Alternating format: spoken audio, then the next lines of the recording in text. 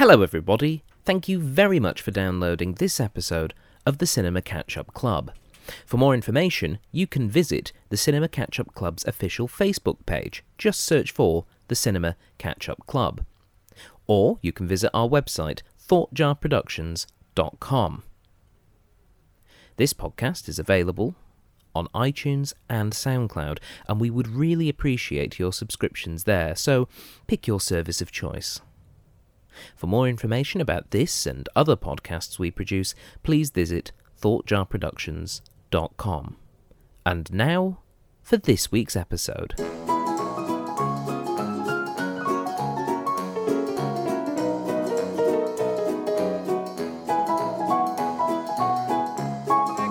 Oh good, it's working. Right, hello everyone. Yes, it's very nice to sort of see you all in the semi-gloom. My name is Stephen Platt. Thank you very much for joining me. I am your host on this particular podcasting evening, so thank you very much for downloading and indeed for attending for those of you directly in front of me. Hands up if you're new to this show, just out of interest. Anyone here brand new? Oh, we've got a couple. Lovely. Excellent. Well, the basic premise is that every week myself and two guests watch a classic or notable film from the history of cinema and review it. One of my guests has seen the film and one of them has not, which gives us a range of perspectives on the film in question. This week is a bit of a special episode because this is the first one that we've ever done live, so it means that we have to be slightly on our best behaviour because it's harder for me to edit it out. The reason that we've decided to do this is to help celebrate the launch of our official Patreon for the Cinema Catch-Up Club. But Stephen, what is a Patreon? Well, I'm glad I asked. Patreon is a service that promotes and supports creative people and their works with financial backing from willing patrons. That is hopefully you, the listener or attendee. Using Patreon, you can support the work of your favourite artists, musicians, writers, sculptors, painters, and yes, even your favourite podcasters, with as much or as little funding as you wish to give. In exchange, patrons are rewarded with different levels of content and have a direct input into the work of their creators. For example, our Patreon rewards include exclusive merchandise, the opportunity for patrons to add their input to future episodes, and indeed the chance to win fabulous prizes. Ooh, good ooze, nice. Additionally, if we achieve certain overall goals, that opens up the possibility for more new content. Holding a live show such as this has a surprisingly large number of costs, which, to be perfectly frank, are beyond my own personal budget. But if we have an appropriate amount of backing from Patreon, we can do this sort of thing more regularly, get together, maybe throw spoons at the screen, that sort of thing. But Stephen, I don't have the fiscal freedom to flippantly fund filmic frivolities. Well, that's okay. You don't have to. Patreon is entirely optional. These podcasts will still be happening. It's just that we'll be a little in a better position to make them even better if this is a success. It also, basically you can give as much or as little as you want. You can give $1 a month. That's an option. You can support us for $1 a month. That's $12 a year for those of you that failed mathematics, which is the same as a slightly expensive sandwich, and I think I know which is more likely to entertain you over the course of a year. So, just saying. For more information, please visit www.patreon.com/CCUC podcast. That's patreon.com/CCUC podcast, and consider donating towards the show. Right, that's the official bit out the way. Now for the reason that we're actually here. 30 years ago, a film written by William Goldman and directed by Rob Reiner arrived in cinemas and enchanted the world. I'm talking about 1987's The Princess Bride. Joining me tonight are two guests to help me review this film. My first guest is a local primary school teacher and full-time Disney aficionado. Please welcome to the stage Nicola Brescianini.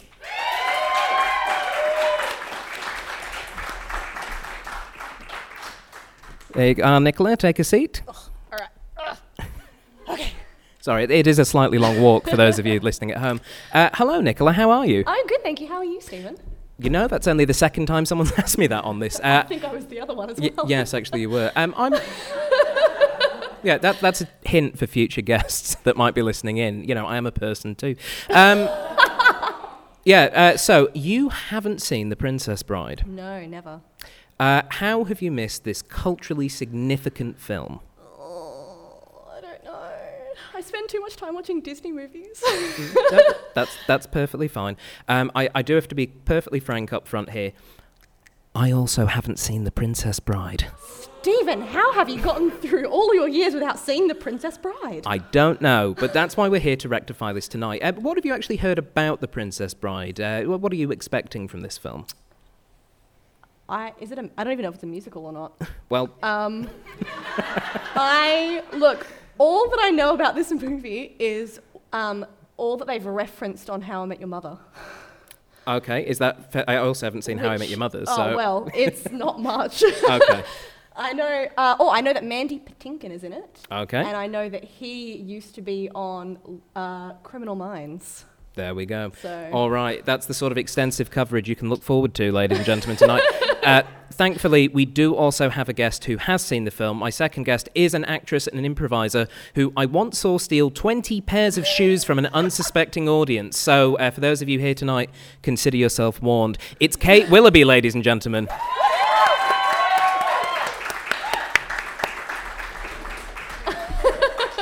Hello. Kate, you have seen The Princess Bride. I have seen it quite a lot, on and off since I was a kid. I've grown up with it, and I absolutely love this movie. Yeah. Cool. In a vague, non-spoilery kind of way, for the benefit of myself and Nicola, Right. What is it about The Princess Bride that you really enjoy? I love the fantasy of it. It's an adventure.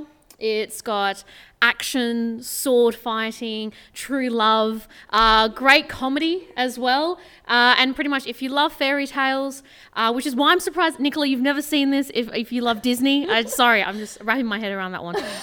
But it's a great fantasy film as well as action and really smart comedy, which is why I think even though the music is a bit, synthy, and even though it's definitely a film from the 80s, it's aged wonderfully because of the great actors and the great story itself. So it's like you're watching a period piece. It's really good. Cool. Yeah. Excellent. Yeah. Summed up perfectly. Well done. Now, for those of you who are here tonight, can I get a vague, polite cheer if you have seen The Princess Bride? Yeah, my people. And if anyone hasn't seen The Princess Bride, can you make a sort of noise of notice, please? Oh, thank Cool. Okay. Like two people. Love it. That's okay. Well, that's why we do this show, to help rectify that. So, shall we watch the film, everyone? Yes. Ah. All right, then. For those of you listening at home, grab your snacks of unusual size and prepare to die laughing as we watch The Princess Bride.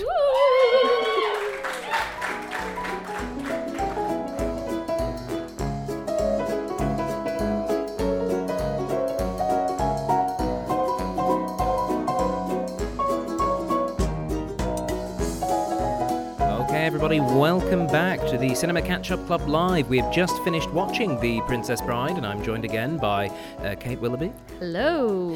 And Nicola Brescianini. Hi. And a live studio audience. Excellent. So, I suppose we should start with you, Nicola. What did you think of The Princess Bride? Oh, it was really good. Actually, it was a little bit... I was kind of expecting it to be a little bit more like Mel Brooksy.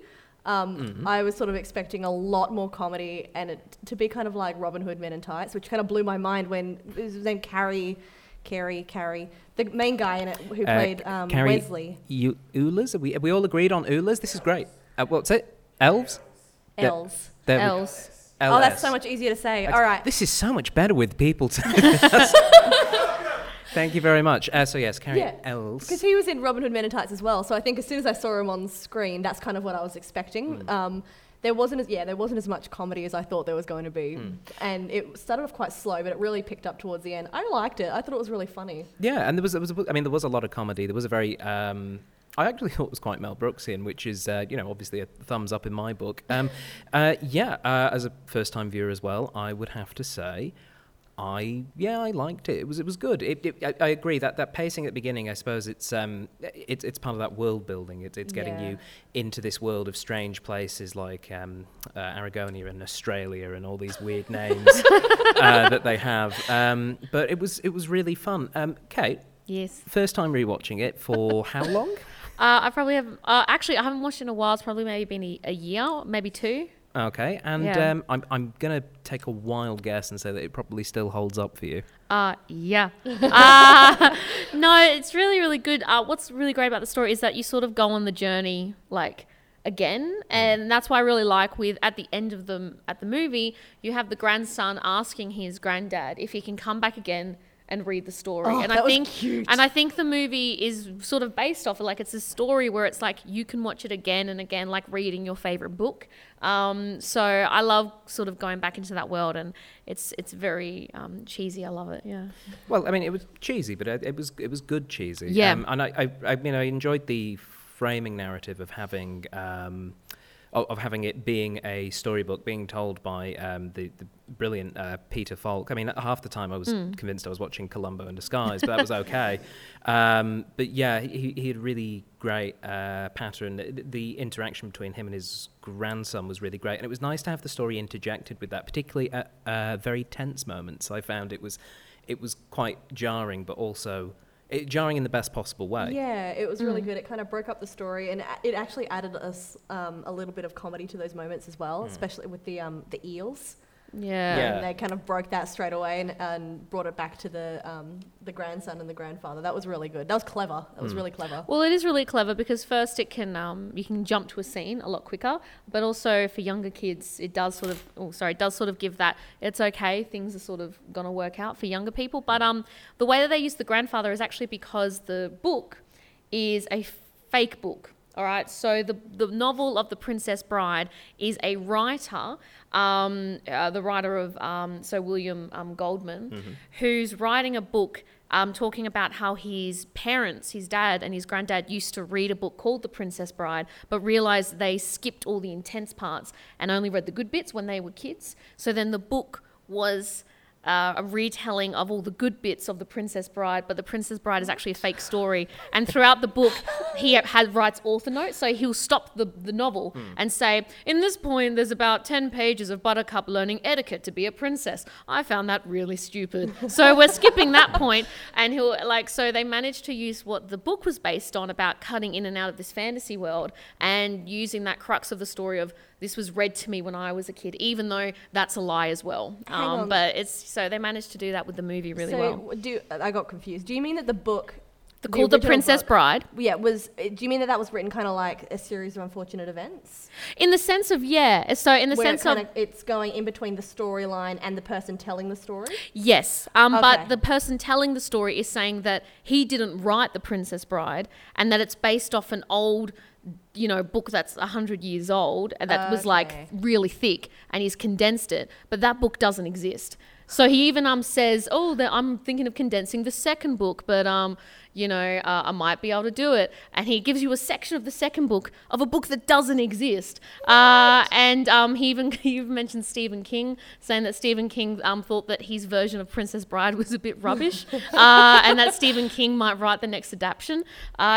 It's That's awesome. I need to read that. yeah. So But we'll go back to it's yeah. Inception, basically. It's Inception, yeah. But Okay, so the yeah. movie does a really good job of what the crux of that was and using it in a different format. And I think that was really smart of how it actually makes it better. I've read both. I've read and seen, and I prefer the movie. Yeah. Okay, no, that's really Yeah. good to know. So the film itself starts off with the establishment of the friendship, soon to be relationship between Buttercup and Wesley on a farm of 2 people, where one of them apparently does everything. Which I'm just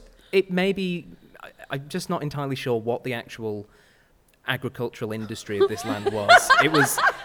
And that was a slight issue. I let it go pretty quickly, but it was just slightly concerning that you had Wesley doing everything, and he's presumably quite young. And Yeah. it's no wonder that Buttercup ended up with Prince Humperdinck Because there were no other options. yeah, 100% of her workforce was killed by a pirate. Well, the thing is that in the book, and I think that's why in the movie they skip it because there's no point. You don't need to meet the parents. In the book, she does have parents, and she torments the farm boy that works on their farm. And Prince Humperdinck is going past, or the Count is going past the areas to once a year or whatever greet the people, and he sees her and he's like, oh my god. She's really, really attractive. And she's like, oh, and she's really, okay, in the book, she's so much more like like angsty and mean and also just really dumb. Like she's so much more dumb. If you thought she was helpless in that movie, that was her being like a badass woman, all right? In the book, she was just like, oh, the most badass thing she does in the end of the book is that when they're trying to escape the castle, the guards won't let them go. And so she goes, move, I am your queen. And everyone was like, oh, go. Oh. And they like step away and then they gallop off into the sunset. That is the best thing she does in the entire book. The rest of the time, she's more like, so she's... Did she have a lot of lines in the book? Because she didn't in the movie. No, she doesn't have a lot of line in the books either. Okay. Yeah.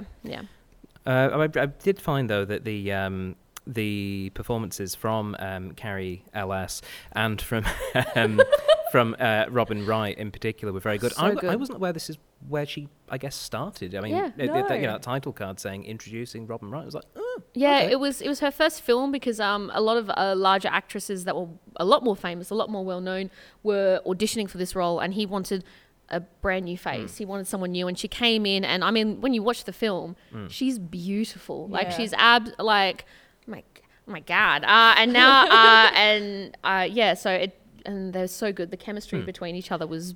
You believed that they were in love, which was nice. Well, one of the notes which I uncovered on the IMDb trivia trawl, which a couple of trivia fans in here, was that it was that obviously Carrie and Robin actually did get quite close on the set, and that a lot of that chemistry was actually reasonably real. But also that one of the other actresses that they looked at in terms of Robin Wright, in terms of someone who was relatively unknown at the time, was Uma Thurman. Which, Really? yeah, which is an interesting one, and they basically picked her because she just wasn't quite right for the role in terms of her look, and I have to agree. I thought Robin was really just wonderful. Really, it was really good. She really captured that like traditional idea of a princess. She had like the flowing blonde hair, and she looked gorgeous wearing a white dress. Like, you know, she really fit that stereotype quite well. I can't imagine Uma Thurman in that role. That's really strange. No. Yeah, well, I mean, we've seen Uma Thurman as a bride. It doesn't work out well. It would have just been blood everywhere off Vizzini and Fezzik. And in fact, in speaking of them, we are introduced to Inigo, Vizzini and Fezzik as these kidnappers, this ragtag band of ne'er-do-wells that steal the princess to try and start a war for some probably not that important reason, just that she was kidnapped, and essentially set up these challenges for this mysterious man in black who appeared. And it was the whole sequences with the man in black was wonderful. It was very Errol Flynn, I think, and I think that was obviously a very deliberate choice on the part of the creators. But having that initial sword fight, the duel between Inigo and the Men in Black and Wesley, it was just so cool. It was it was watching it the first time. I was like, they're pretty good at sword fighting. Did they do their own stunts? Yeah. Yes, they trained for months. It was one of the bits of research. They trained for months, and the actual original sequence was only about a minute, I believe. And they were like, screw that, we're good at this. Well, yeah, the director was like, no, we want more. So they ended up building this routine out. It was just absolutely fantastic. It was so good. The thing is, what blew my mind was the fact that the sword fight reminded me of old Hollywood style fighting because they had enough to do witty banter, but also the fact that they're actors, they're not trained swordsmen, but they had to learn how to fight with their right and left hand.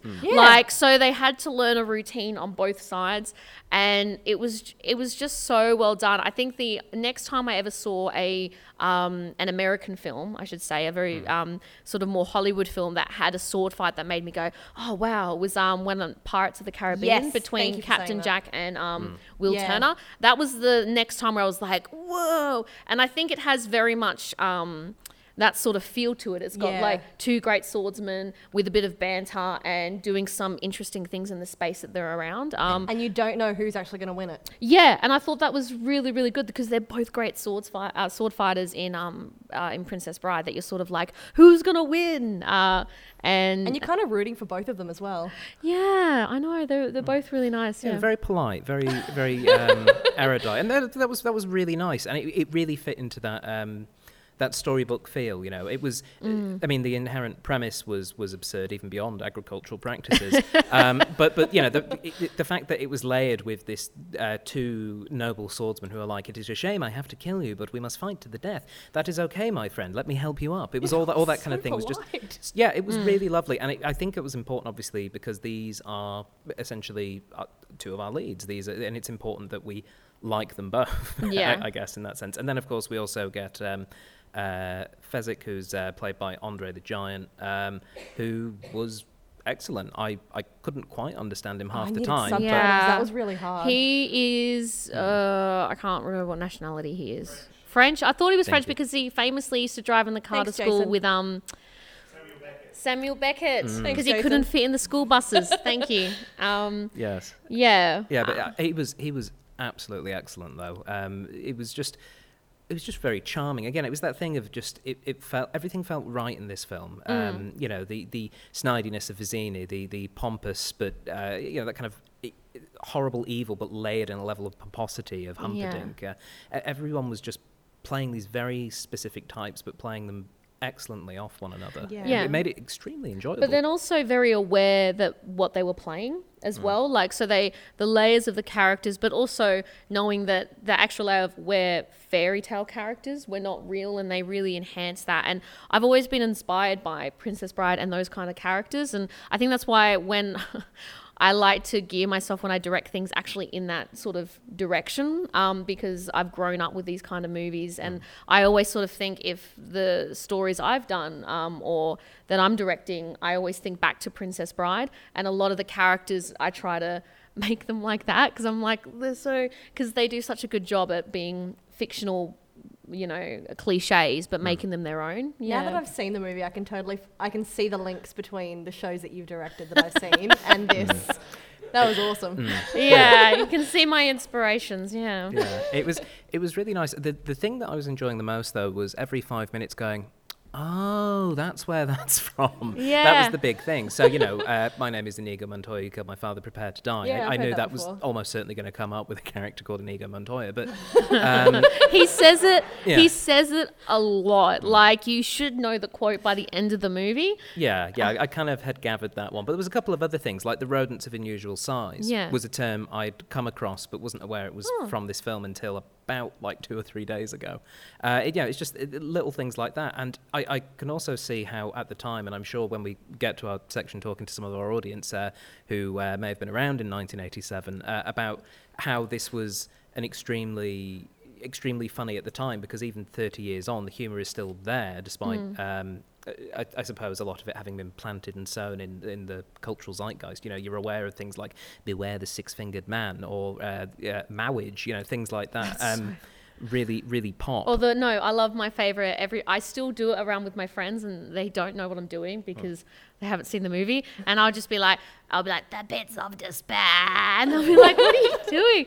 I love that. Like, I sort of think if there was ever a remake of that movie, which I hope not, but I always sort of think that character would either be played by Ricky Gervais or the bald guy from Little Britain. Oh, Matt Lucas. Matt Lucas. Yeah. Either those two. And every time I see it, I'm like, they would be so, like it's very, very quotable. Yeah, it is. And again, Mel Smith, who played that role, was excellent. There was a lot. Actually, that was the thing that surprised me. Was a lot of comedians. Was that Mel Smith and Peter Cook were in this film? Yeah, I was looking at it going, who were they? Well, Peter Cook was the priest. He was Mowage. Oh, okay. Yeah, I had no idea. It was like, oh, that's nice. So they were famous, well-known English comedians. Yes. At the time. So then they were like, let's throw some Englishmen, and who's a funny American comedian? Oh, let's just and I've forgotten his name. He's super. Billy Crystal. Billy Crystal. Yeah, so good. Let's throw in Billy Crystal. Sorry. Speaking of Billy Crystal, am I correct? Where's Carmen? Is there a line? 1 second. Nick, can you get the microphone over to Carmen, please? We have one. We might as well use it. Thank you, Nick. Go ahead, Nicola. Okay, am I correct? Is there a line in Monsters University, because obviously Billy Crystal plays Mike Wazowski, and he says something, he's having like a dream in his bunk bed, and he's saying something about, I'm just a simple farm boy. That was this, right? Maybe. I like it. She should know. I have only seen Monsters University once, actually. And I don't remember that particular bit, but you could well be right. There's does anyone remember that? Just me? No? No, I Oh, got how No, general embarrassing. murmurs of no. I got a feeling I wouldn't be surprised if that was sort of based off it, because 'Cause it I- was just a yeah. small little thing that he did, and he was just in it, and that scene is just so funny, like to Blave. He was great in that. Like, it Sorry, just Carmen. him, like you can see the actors never nearly forgive you. losing it. Yeah. Yeah, it was, yeah, and there were a lot of really just wonderful set pieces within this. I really enjoyed the fire swamp, just because of how dangerous it looked, but how casual a lot of Carrie in particular was around it. Just move you over here, fireball, and move you back. That kind of thing. mid-sentence, But like all- no break. But that's what I loved about it, though. It was like the dialogue and the movement. Like, she was a stereotypical sort of like woman in a story, and he was just so dashing. He was like, I got a witty line here, a witty line here. Like, I know what to say, and like just sort of that brute, like literally the Man in Black. Like, he was just that sort of perfect character and so witty. Like, and the sets were so good. Yeah. Was there a particular part of this film, Nicola, having watched it for the first time, that really jumped out at you, I should say, as being kind of like, this is why I now understand why this film is so highly regarded? Was there anything in particular that sort of brought that to your attention? Ooh. I think it's the sword fight scene, to be honest. That was just, it was so good. And I mean, I don't really watch a lot of other movies, but I can absolutely imagine that would have been one of the best sword fight scenes to have come out in movie history. That was great. And you were right, between the witty banter, you really got a feel for both of those characters in that moment. The fact that Inigo Montoya, who's saying, "Oh, I'm going to kill you," is so polite about it, and he's going to, bring him up and stuff like that. It was really good, and it actually really helped the rest of the story, particularly after Wesley died, and then Inigo Montoya had to bring him back to life, and that it built that friendship and that trust between the two of them that I thought was really important for the rest of the film. Well, because that's the thing. They only have that scene together, and then he has to save him after only seeing him that once. So it's sort of like you have to show what could be a respect for each other. Yeah. So if they didn't have that banter, everyone would have been like, why is he helping this dude? Like, so I think that worked out really, really well. Yeah. Yeah, and for myself as another first-time viewer, I think the thing that really jumped out at me, I was like, yes, okay, no, this is why this is an excellent film, was storming the castle with someone who was half dead. Was just wonderful. It was just really, really clever and just wonderful. The physical acting. So funny. that whole so second many- half of the movie was so good. Yeah. I really got into that from that point on.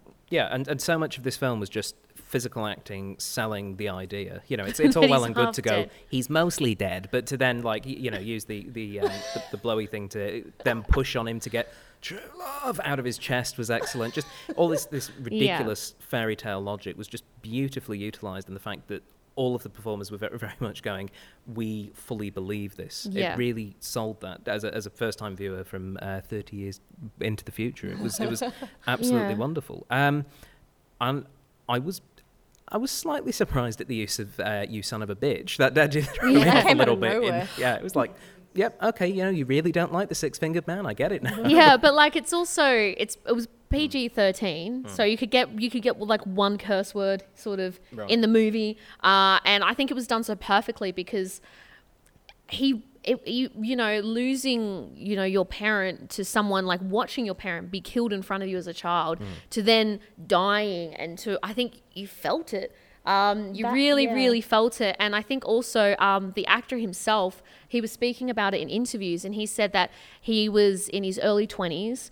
He thought the movie, he didn't realize how much he needed to sort of say that, because he had actually just lost his father like a year or two before due to cancer, and he was doing this sword fight and everything like that. And he said when he had that final line, he put everything that he could into that fight, pretending, sort of envisioning that this character was sort of like the cancer that took his dad. So when he did that big grunt, he sort of said what he wanted to say. And when you're watching the movie, you're just like, oh, you really mean it. It's really, really powerful. He does such a good job at making that sort of Spaniard sort of come to life. That really whole well. last little bit between that sword fight between him and I can't remember the six-fingered man's name, but that was Count Rugen. Count there we go. Rugen. That was heartbreaking. Yeah.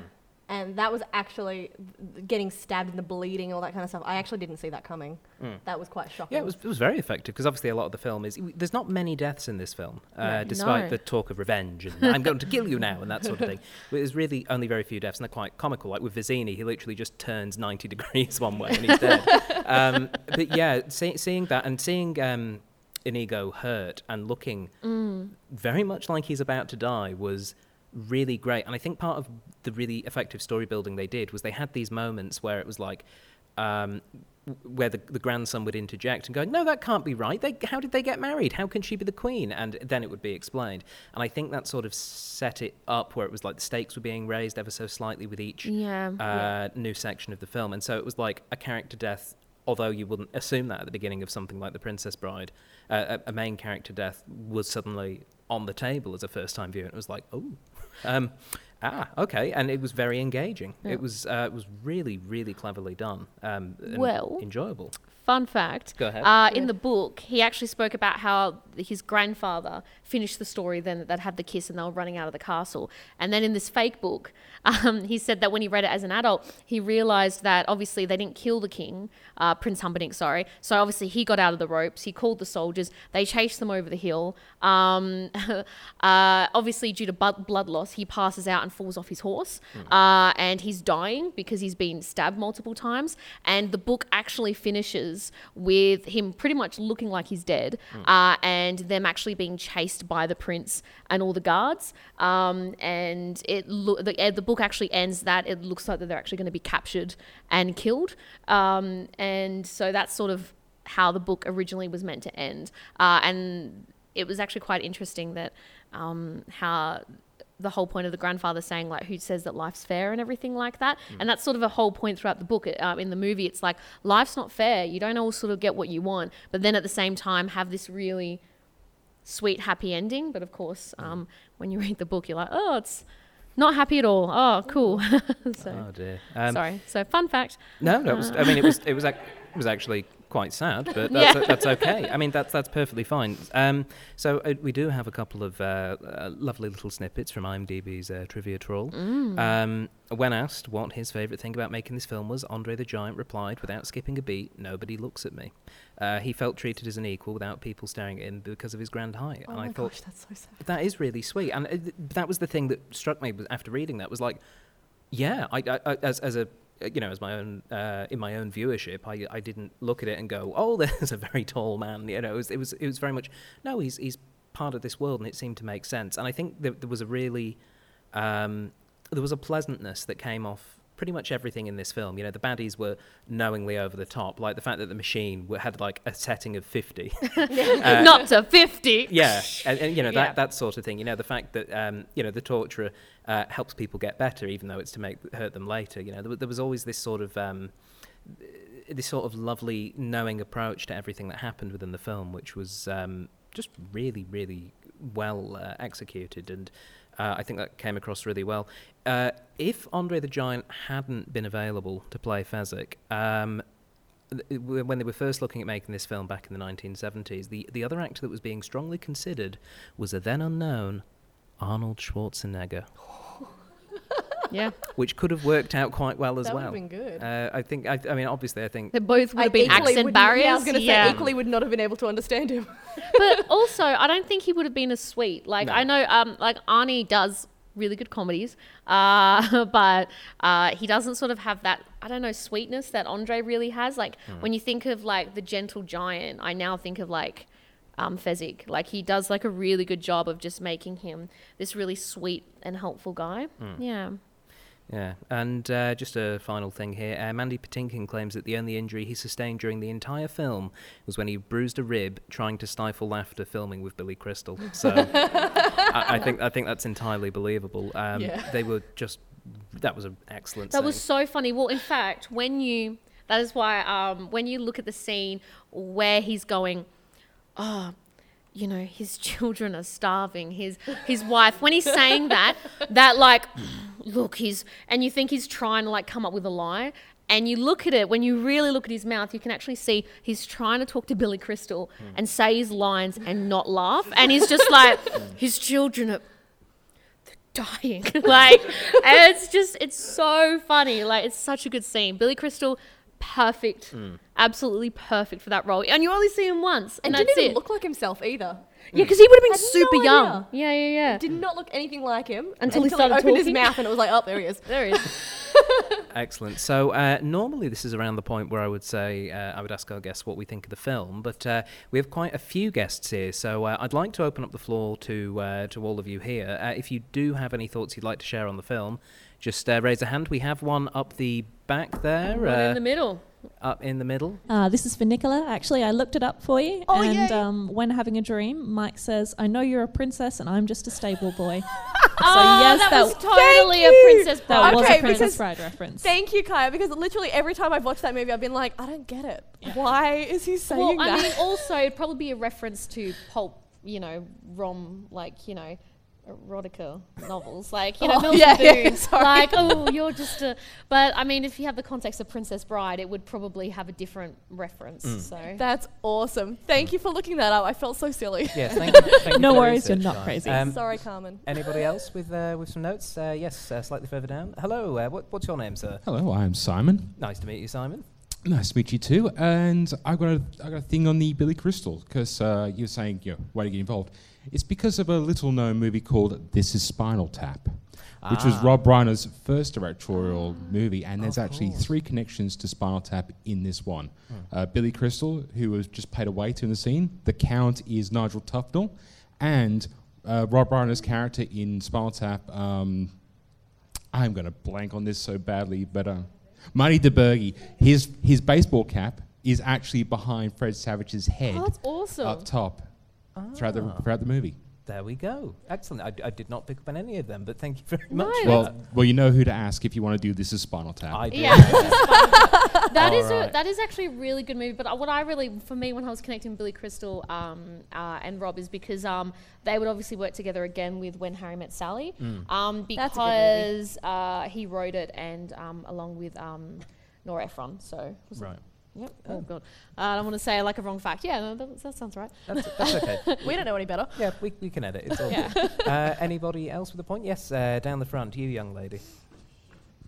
And when I say young lady, I, of course, regular listeners will know this is the Cinema Catch-Up Club regular guest, Tegan Mulvaney. Hello, Tegan. Hey guys, What's up, great to be here. Tegan? Thanks. It's been a great day. Oh. It's been. I brought my daughter along Oh. to. As this is Maisie, say hi. Hi. Well done. Well Was done. this Maisie's first time watching Princess Bride? No, she's seen it before. How many times have you seen it before? About 5. How old are you, Macy? 9. Oh my See, gosh, I need to Nicola, catch up. it's not that hard. No, sorry. Tears.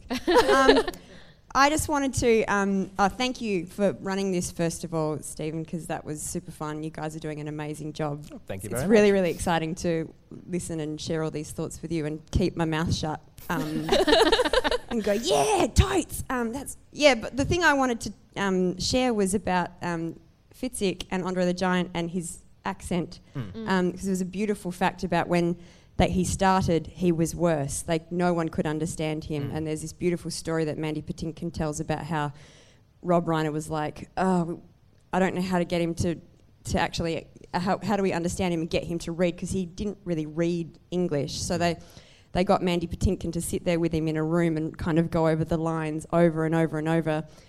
And this was in the first couple of times Mandy Patinkin and Andre the Giant had met. And at one point, Mandy Patinkin got so angry about him not getting the lines, he just stood up and slapped him across the face. And they said that everyone just went dead quiet because they just realised that Mandy Patinkin had slapped the world's best wrestler at that time. He's at a that time, he wrestler? was Famous wrestler. he yeah. was it was him, Hulk Hogan, and like Randy Savage and a few other guys all sitting around doing their thing. And at that time, he was like the number one wrestler. I think he'd been undefeated for years and years and years. Oh, wow. And they all had this moment where he just slapped him across the face.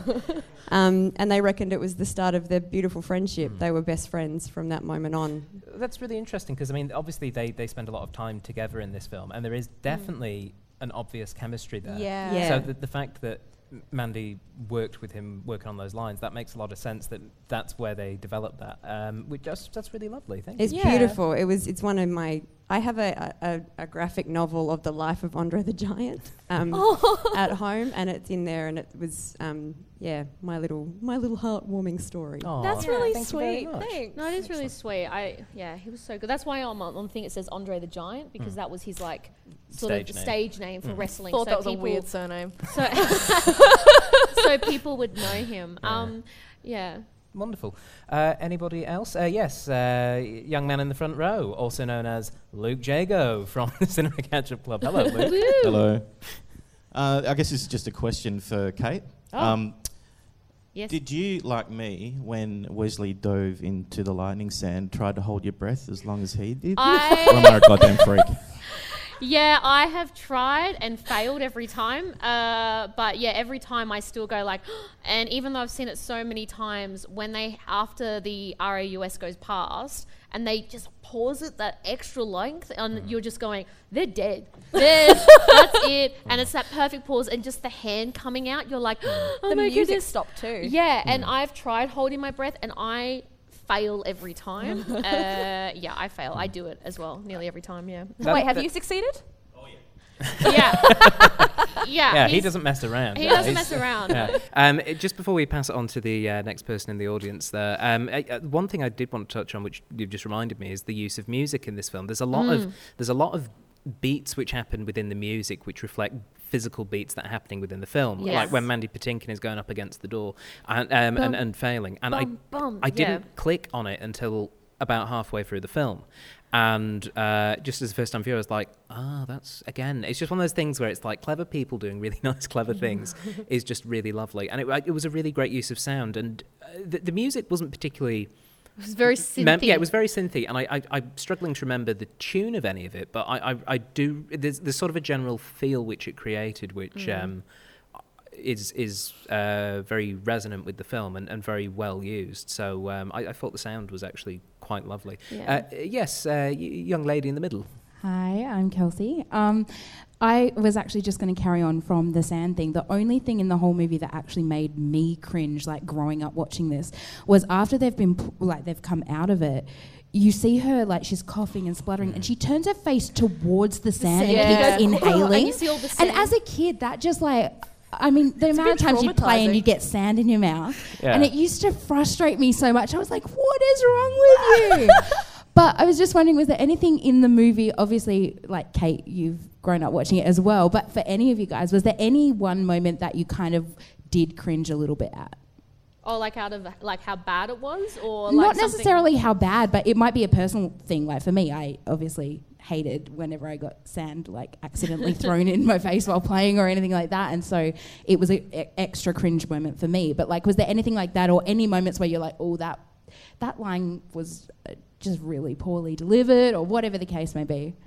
Not so much a cringe, but a moment that made me go, whoa, was when Andre the Giant threw the rock. And it exploded because, you don't actually see a rock being thrown, you just see an explosion. And that was really, it was jarring, but it was also funny at the same time because it was like, okay, don't want to mess with him. Yeah, I always got grossed out by the sand part too because I could see it going in her, and I was always like, ugh. I think when it comes to stuff that I was like, oh, okay, was the fight scene between Wesley and Andre the Giant. That was like the one thing where I was like, all right. Not much was done, and especially the fact that he was this well-known wrestler, and then you got that, and it wasn't much. And then when I was doing research, I think it was actually because he had injured himself, maybe, and he had a really bad back, and he wasn't really at his strength at that time, so they couldn't really do much. I don't know what it was, but when it came to the fight scene, I was expecting like, oh yeah, a giant and the man in black fighting, and there's like, they're gonna do it, and it's just, again, he just jumps on his back. And I think it was that point when they're having the conversation before when he's trying to like just hug him. That's really sweet how he's just standing there going, oh, small person. But after, when it got to the actual fighting part, quote, sorry, I realise you can't use quote fingers without saying it on the recording, there wasn't sort of much there. So I think that was sort of the only time where I was like, nah, yeah. No, I can't even think of one. That's perfectly fair. The only other one that popped up to mind is either the scabs on the albino's mouth. Oh, that's gross. Was a bit like that's kind of good. Yeah. And the hill roll that looked fun and painful Oh, at the same yeah. time. That is I'm gonna pick that one. yeah. That I mean that is some like Lord of the Rings New Zealand level of depth. It was like that they would be very sore after And that. it just kept going. That's what I love The hill about never it. Just him just going, as you wish. And instead of her just going, oh, okay, and running down, she just went, woo! And just like, and then all of a sudden it shots and it's clearly a dude in a wig and a dress, just like going, that's really good, yeah. Yes, Maisie, you have the microphone. Yes. Yes. I have a question for you, and for the person who has seen the movie, I was going to ask if seeing the movie a second time or whatever times that you may have seen it, did you see anything new? And for the people who had seen the movie for the first time just then, is there anything that you really expected that wasn't in there? When I watch it, the more I get older, there's definitely some lines that I understand the context of more, and I sort of appreciate the dialogue a lot more than I did when I was younger watching it, which is really cool. And not something that I've noticed more, but when Buttercup and when they talk about love and everything like that, the dialogue that they have with Buttercup towards Prince Humperdinck and how Wesley and how they talk to each other about how in love they are, the dialogue is really perfect. And I think it's one of the few movies in the world where they say something and I swoon every time about how, he'll find her, their love is so special that nothing can stop it, not 1,000 swords. And I think that always gets me. So the older I'm getting, the more I'm like, oh, that's so good. So I'm learning to appreciate it more as I got older. Nicola, was there anything that you were expecting in this film that didn't happen, I guess? I mean, like I said before, I was expecting it to be a little bit more Mel Brooks, so I thought there was going to be a bit more like, I don't know. There was, I want to say I expected more slapstick comedy in it, but I feel like there was a lot of slapstick comedy, so I don't know what I was expecting from it.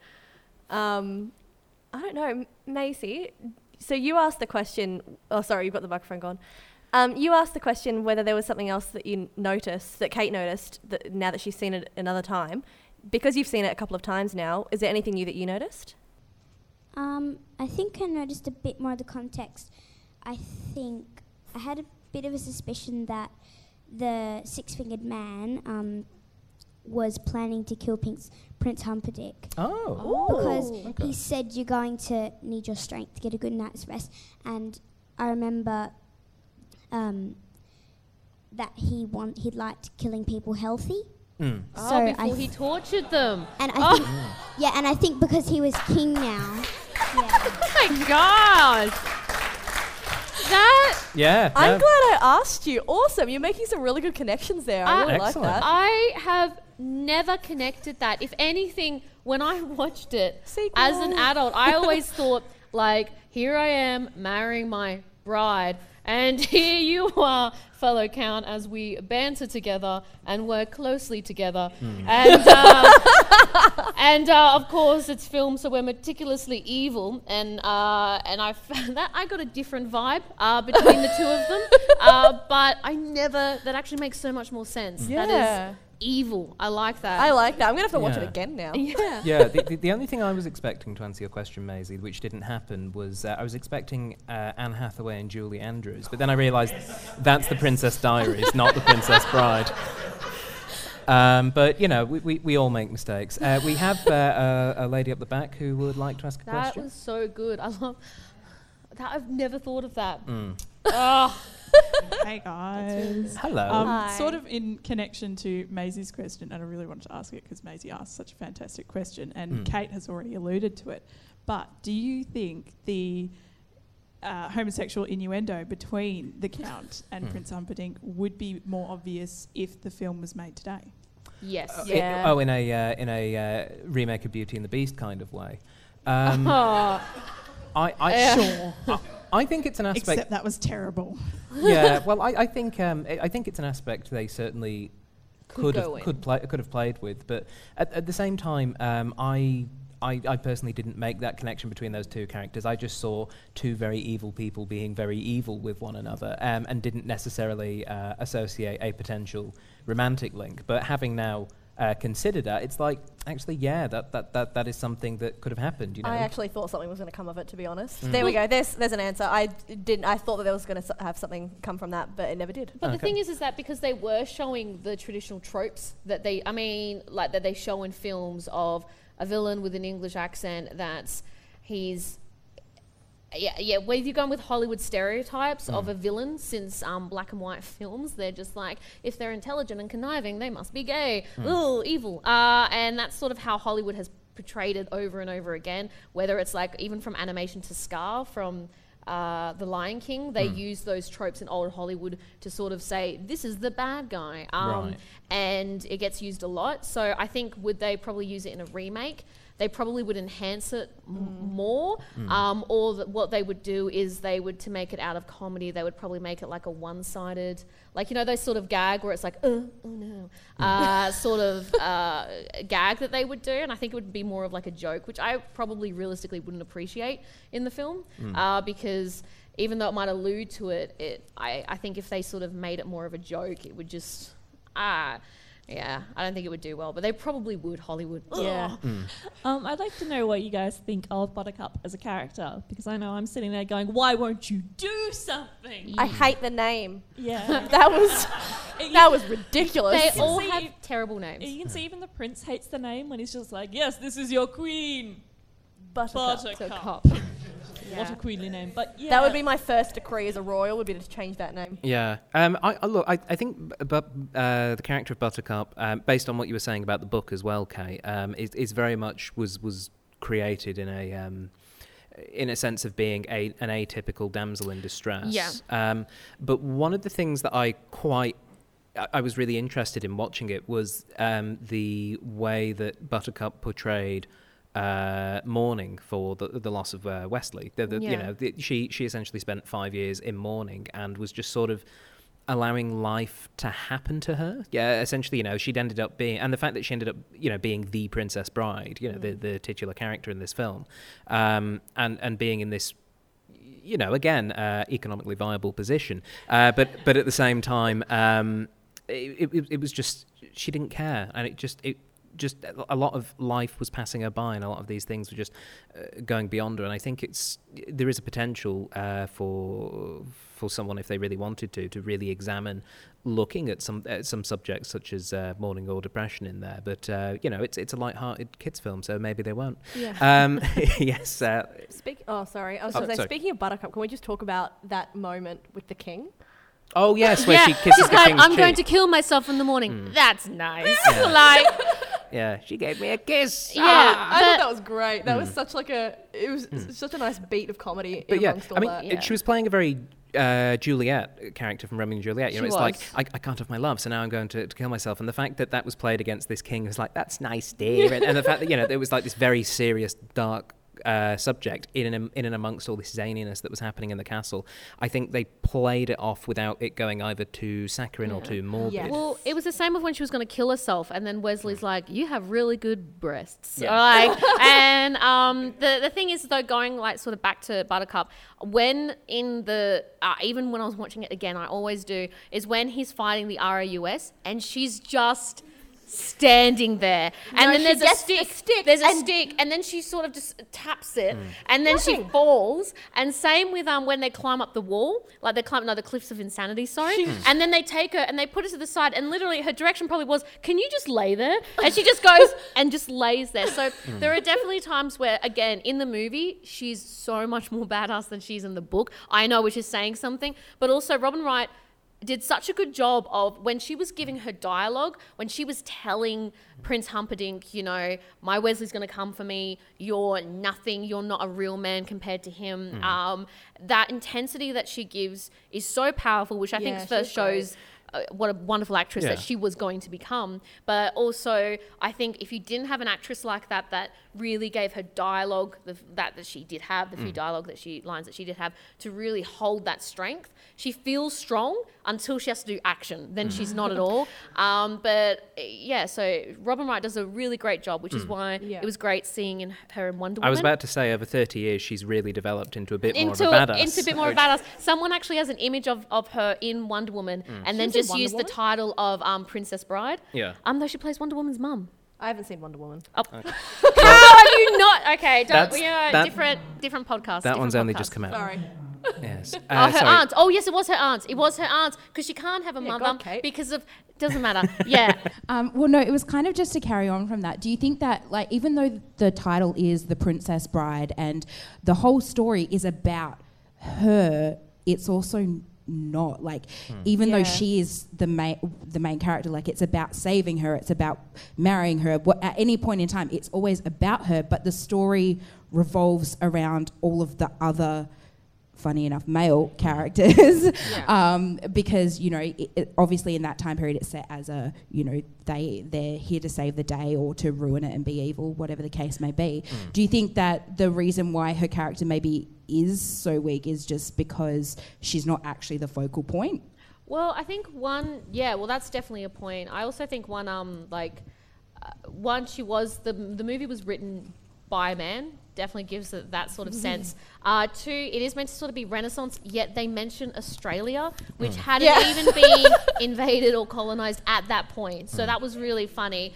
That's actually really interesting. I always sort of saw the book as about, you know, love and what people will do for love. So, you know, you have one that seeks revenge for the love of his father because he loved his father and he died. Wesley is seeking to retrieve his love. And Buttercup learns that she thought he was gone and she gave up. And when he says death can't stop true love, what he says, it only delays it for a little while. And I thought that was such a sweet, because you can look at it as mortality as well, that when someone passes on and her coming to terms with it and really never giving up that love could exist again. So I sort of always saw that of how people portrayed love in different ways. That's a nice thought. I think she is more of the object in the film and not the character. I think if it was written maybe again, probably with female writers, she'd probably be a bit different, but a different time. But yeah, I don't think that if it was about her, it wouldn't have been called The Princess Bride. It would have been called like Princess Buttercup Badass or something like that. You sit down the front row. So I was more like also focused on the costume and the prop throughout the film, and I'm just gonna say it's very detailed in terms of the color coding and like some of the close-up scene. You can see like the details on the clothes and the props. I'm just like, they're amazing.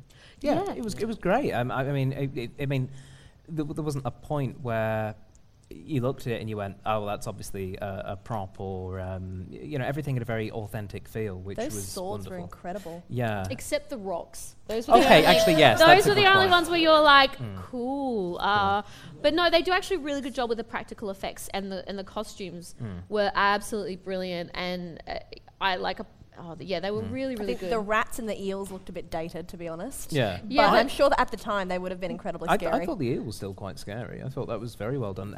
We've got time probably for another couple of questions. So, yes, you... Just to sort of continue on to the costume. Well, yes, I agree that it was very detailed and the sets were amazing and stuff like that. I actually disagree that it was accurate or authentic. And I think it comes from that era which Labyrinth and Neverending Story also came from, where the Dark Crystal, where they were like, we're not trying to create reality. We're trying to create something that references reality, but still be very obvious. And that's may partly be because techniques weren't quite up to scratch and things like that. But they're like, we're going to be very obvious that this is not real life. Yeah, I think they did a good job of that, in that it was very obviously meant to be set in that fantasy kingdom. So if they had made it too historical, I think people would have been focused on the fact, well, that's not right, that's not right, that's not right, that's not right, as opposed to being able to create its own little kingdom and make that believable. Well, the thing is what I actually really like about it, and how I sort of try to imagine it, is that the story is being told to his grandson, and I see it as this imagination of the grandson. And I think, and so it's not going to be accurate because he's creating this fictional world, and it's sort of the monsters and how he envisions Buttercup and how he thinks Wesley should look and how the character should talk and stuff like that, which is why it be a very interesting stage adaptation, but that's like a whole other thing. But yeah, it does a really good job of a part of me sometimes thinks that maybe they were like, oh, it needs to be set somewhere, and they managed to like find like the costume department, and they were like, we have these beautiful costumes, and they were like, yep, boom, boom, boom, boom, boom, and just sort of grab stuff. I don't know if they necessarily designed for the show. Maybe they, I hope they did. It looks like they did. But sometimes you look at it and you go, oh, did they just grab stuff? But yeah, Fezzik had a very specific costume. Fezzik, yeah, they would have had to specifically make. To be honest, Andre probably had to bring them from home. I think that's probably what happened. Yeah, there was a bit of that. We probably have time for one more. Anyone else have a final point? Because I mean, I actually have a question. So for people who haven't seen this before, was there anyone here who hadn't seen it before? Hand up. Yes, down the front. Okay. Sorry, Nick. It's a little bit of a trouble. All right. I just wanted to get essentially just a feel from both of you, having seen it for the first time as well. To start with you, what's your name, sir? James. Hello, James. What did you think of The Princess Bride? Really, it was everything that I imagined it would be. And just like you said earlier, that little moment where every 5 minutes you go, oh, that's where that's from. It was just a pleasure to watch, really, from start to finish. Beautiful. And next to you, so your name, sir? It's Cody. Hi, Cody. What did you think of The Princess Bride? It's quite hard to catch up at first, like the very first bit, whereas I jumped 5 years and then she's the princess. I was like, what? Yeah. And at the end as well, when I'm like, just, you know. But it's great. It's great. Yeah. Good. No, that's excellent. That's really good. Like, it makes you sort of at the end, you're like, oh, what's going to happen, and all that kind of stuff. And I think it does a really good job of putting you on the edge of your seat, regardless of your age. It does sort of feel like it is a movie for all ages, and I don't think a lot of movies can do that now. Like live action, Pixar does a very good job of it. But I think it's really hard to sort of capture that sort of feeling. So, let's score the film. Remembering that, of course, we have an audience of, I presume, mostly Princess Bride fans. Yeah, there we go. Nicola, first-time viewer. What's your overall feeling of The Princess Bride, and what score would you give it out of 10? As I have to say, every episode, yes, numbers are arbitrary when ascribing them to pieces of art like film, but we do it anyway because it's fun to put numbers on things sometimes. What would you give The Princess Bride out of 10? I think that I'd probably give it maybe an 8.5. I actually really liked it. I thought it was really clever. I loved the whole framing with the grandfather and the grandson. That was really great. The acting was good. Yes, parts of it I feel are a little bit dated. But it's 30 years old, so I think it's done a good job. Yeah, I loved it. I would definitely force my boyfriend to watch it. Good. Excellent. Yes. That's the sign of a good film. Yep. If you force your spouse to watch it. Just say like, as you wish, and he'll be like, what are you saying? And then he'll realize that you're saying, I love you. And then he'll think that's really sweet. So you should start the as you wish now. So yeah, it's like a slow It's like a long con. Oh, that is super romantic. Yeah, and then he'll be like, oh, baby, love me. Yeah. Kate, as you're giving out love advice, could you also give us a score for this? What would be your score for The Princess Bride? I would, like nostalgia, I give it a 10. When I look at it a bit more critically, I give it like a 9.5.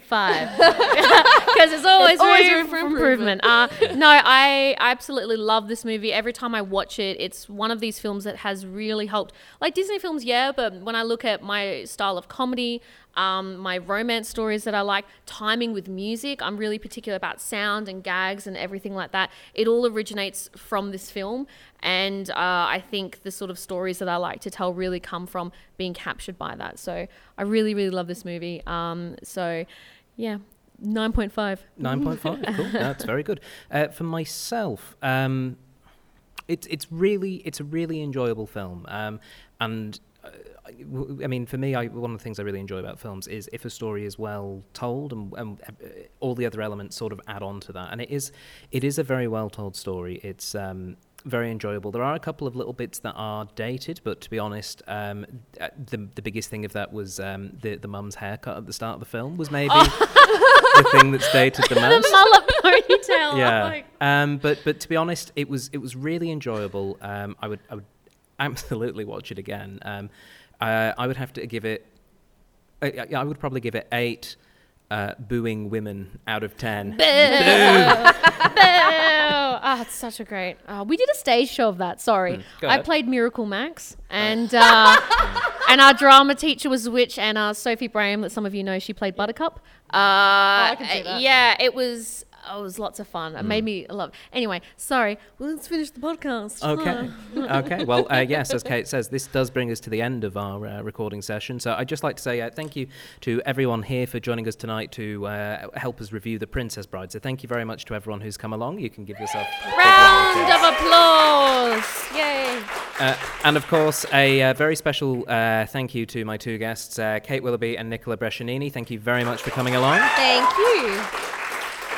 And a very special thank you to Ellen Sears, Sarah Curtis, Tim Brain, John King, and everyone who has been working here at the Nexus tonight to help us put this on. This would have been a lot more difficult to do outside, so thank you very much for letting us do this. So that is basically it. So thank you all very much. For more information about this podcast, please visit our Facebook page, the Cinema Catch-Up Club, or our website, www.thoughtjarproductions.com. There's a banner down here which will guide you there. And don't forget to check out our Patreon at www.patreon.com/CCUC podcast so that we can hopefully do more of these in the future. But that's all for this evening. So until next time, my name is Stephen Platt. You have just listened to my podcast. Prepare to subscribe.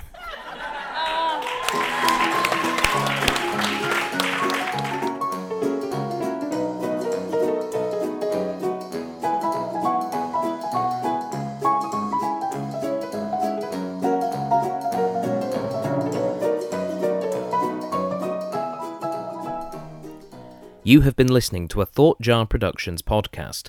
For more information, please visit thoughtjarproductions.com.